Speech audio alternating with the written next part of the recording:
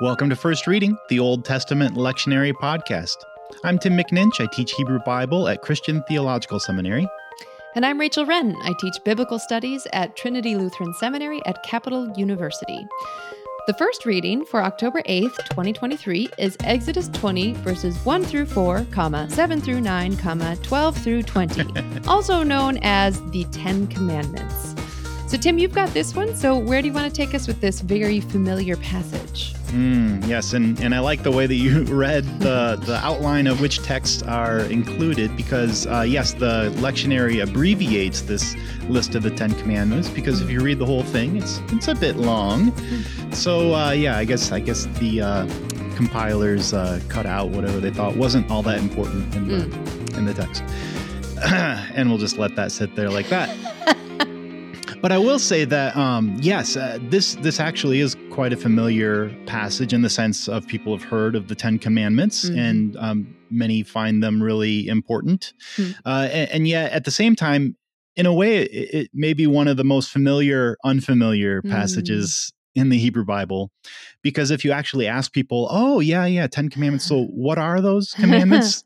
You might get some answers like, I don't know, like, I think don't kill is in there, don't lie, cheat, and steal. Isn't that how it goes, right? Generally be a good person. That's the Ten Commandments, right? There you go.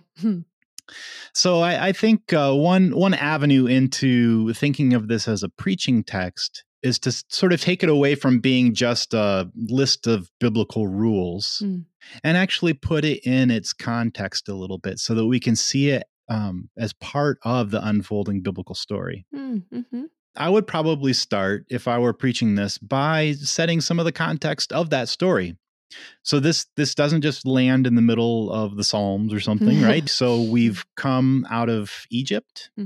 We've traveled with the people of Israel to the mountain, and God has appeared to them in this awesome, violent experience, theophany, I guess we would call it, a revelation of God in lightning and thunder and all of that. Yeah, I remember, I was probably teaching Old Testament for the first time, and one of the ways at Trinity, and one of the ways I do that is to go through, like, they're assigned to read every book of the Bible. I don't know if they do or not. I'm sure they do because they're amazing, but they're assigned to read every book of the Bible. And so as I was preparing the lecture that day, that was when it struck me, this context, this divine theophany context into which the Ten Commandments appear. And I was like, man, this is a great story. And so often, like you were saying, the commandments have been lifted out of that story, that I think it really would be powerful to put them back in it. And even when you look at this through a kind of source critical perspective, it seems like this list of these words from God don't really fit linguistically with where they're set. But that doesn't mean that they don't belong here. It just means that somebody intentionally felt like this is where this should go and put it here as a part of this experience of divine revelation. Yeah, like the Christ hymn in Philippians or something like that, right? Yeah. It has a place. And putting this list within the story of the revelation of God on the mountain, to me, it shows that what God is offering here is not so much an abstract list of rules for all eternity for everyone, but an expression of the revelation of God to this people in this moment in their history, right? God is giving them a way of being the people of God. So for me, that helps me see this as less abstract and more about a developing relationship between Israel and God. Yeah, lovely. I think that's really important. I think the giving them a way of being, an identity, and a healthy boundary for establishing this relationship. And I think actually some of the Hebrew of the text here helps to emphasize that point, I would say. We know this as the Ten Commandments, but they're actually not called that here. This is introduced as the words that God spoke, a devarim. So these are not commandments that God commanded, but words, devarim, that God spoke, diber. And so the emphasis, even in the way it's framed in this passage, is not so much on rules, but about a speaking, communicating deity.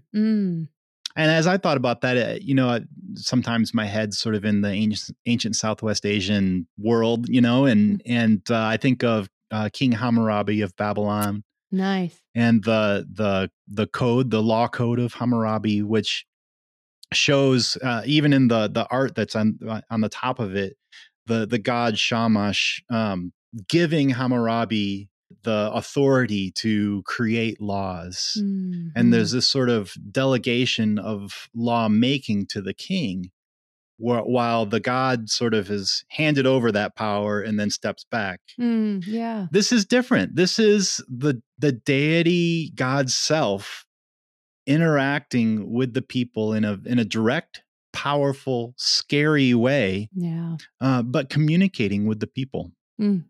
I love that emphasis upon a communicating deity versus a commanding deity. I think that's really nice. Mm-hmm. So we do like to talk about some preaching pitfalls in particular. We do. And I think there is one that really strikes me if you were to attempt to preach from the 10 Commandments. The temptation to say that following these commands is the way that we earn God's favor. Mm-hmm. You would never do that, Rachel, No. because you're a Lutheran. It's against my DNA. Yes. Although I will say that I have heard in traditions that come from the Reformation that this is how the Jews or the Israelites or the people in Old Testament times used to try to earn God's favor, the law.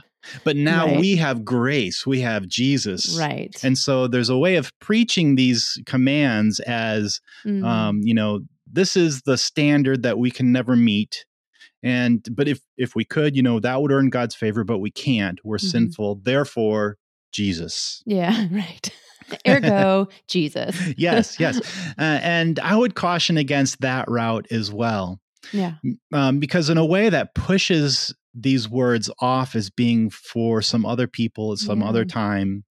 And our goal as Christian readers of the Hebrew Bible is to own this as our scripture too, and to ask, how are these words a word of God for us as well, right? Right. No, I think that's absolutely true. I think of Carmen Imes and how she phrased this as the salvation came before these words, these hadvarim.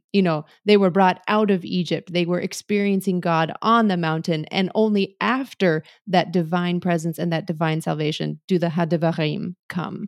And that was, I think, a really helpful ordering for me of no, this is not about earning anything. They've already been given everything. This is simply how you live with everything you've been given. Almost like how do you be good stewards? Yeah. And I think that's really helpful to help us remember the narrative ordering there is also a logical or theological ordering there. Yeah. That the grace of God comes first. And then this is about, we could think of it as a kind of set of ethics, of a way of living that's aligned with the kind of grace that's been poured into us by God. So the ethics that are here in these, 10 words, 10 sentences or more is it flows from a relationship that God has initiated, right? It's even spelled out in what's often numbered as the first of these commands, right? It starts with, I'm the God who brought you out. Right. Yeah. Therefore, be loyal in your worship and treat your neighbor very well. So the ethics that are here are not sort of standalone abstract rules, morals, but instead they're a living out of the kind of relationship that God has already initiated. Beautiful. That might even be we haven't really talked about the specific words, the specific commands, right? And we don't have a lot of time to really delve into that. But I do want to highlight the Sabbath command, which happens to be the part that the lectionary kind of cuts out and skips, right? 10 commands. No, we don't need that one. And it's worth saying there are 2 or 3 or 4 lists of the 10 Commandments at various places in the Hebrew Bible. One of the ways that this list stands out is in its description, its elaboration of the whole Sabbath thing, which is framed as a response to an imitation of God's own rest in creation. God Mm-hmm. created the world and then rested. Therefore, if we're to be imitators of God, God's people, a people with whom God has initiated a relationship, we mimic that by resting ourselves. Yeah. And that rest extends not only to the male individuals to whom the command, the word is directed, but also to their family units, to even their slaves in their cultural context, even to their animals are to be given rest. This imitation of God, then, like the whole community is drawn into that. Yeah, and what I love about Leviticus is that the land is drawn into that as well. That every 7th year, the land shall be given a rest. And then every 50th year, the land shall have a jubilee. Yeah, I can't remember why, but I think one time I was doing research on the 10 Commandments and trying to figure out which one was talked about the most in the rest of the Hebrew Bible. And it's the Sabbath commandment. Which is very interesting. Yeah, because it's not one that we typically lift up when we talk about 10 commandments. Like you said, it's most often don't kill. Yeah. What about the ending paragraph, Tim? Do you have anything to say about that? Yeah. We should say a bit about that because that's included in the lectionary reading. And it's kind of interesting, right? So here we do get a bit of the narrative context for the list, where in light of all of the pyrotechnics around this revelation of God's communication, the people are freaked out and they tell Moses, don't let this God talk to us. You go talk to this God and tell us what they say, right? And that'll be safe for us. I don't know exactly what I would say as far as preaching this. I think exegetically, in sort of figuring out what's going on narratively here, there's a contrast being formed between Moses as sort of a idealized leader and the people who end up doing all sorts of wrong things to the rest of the story, right?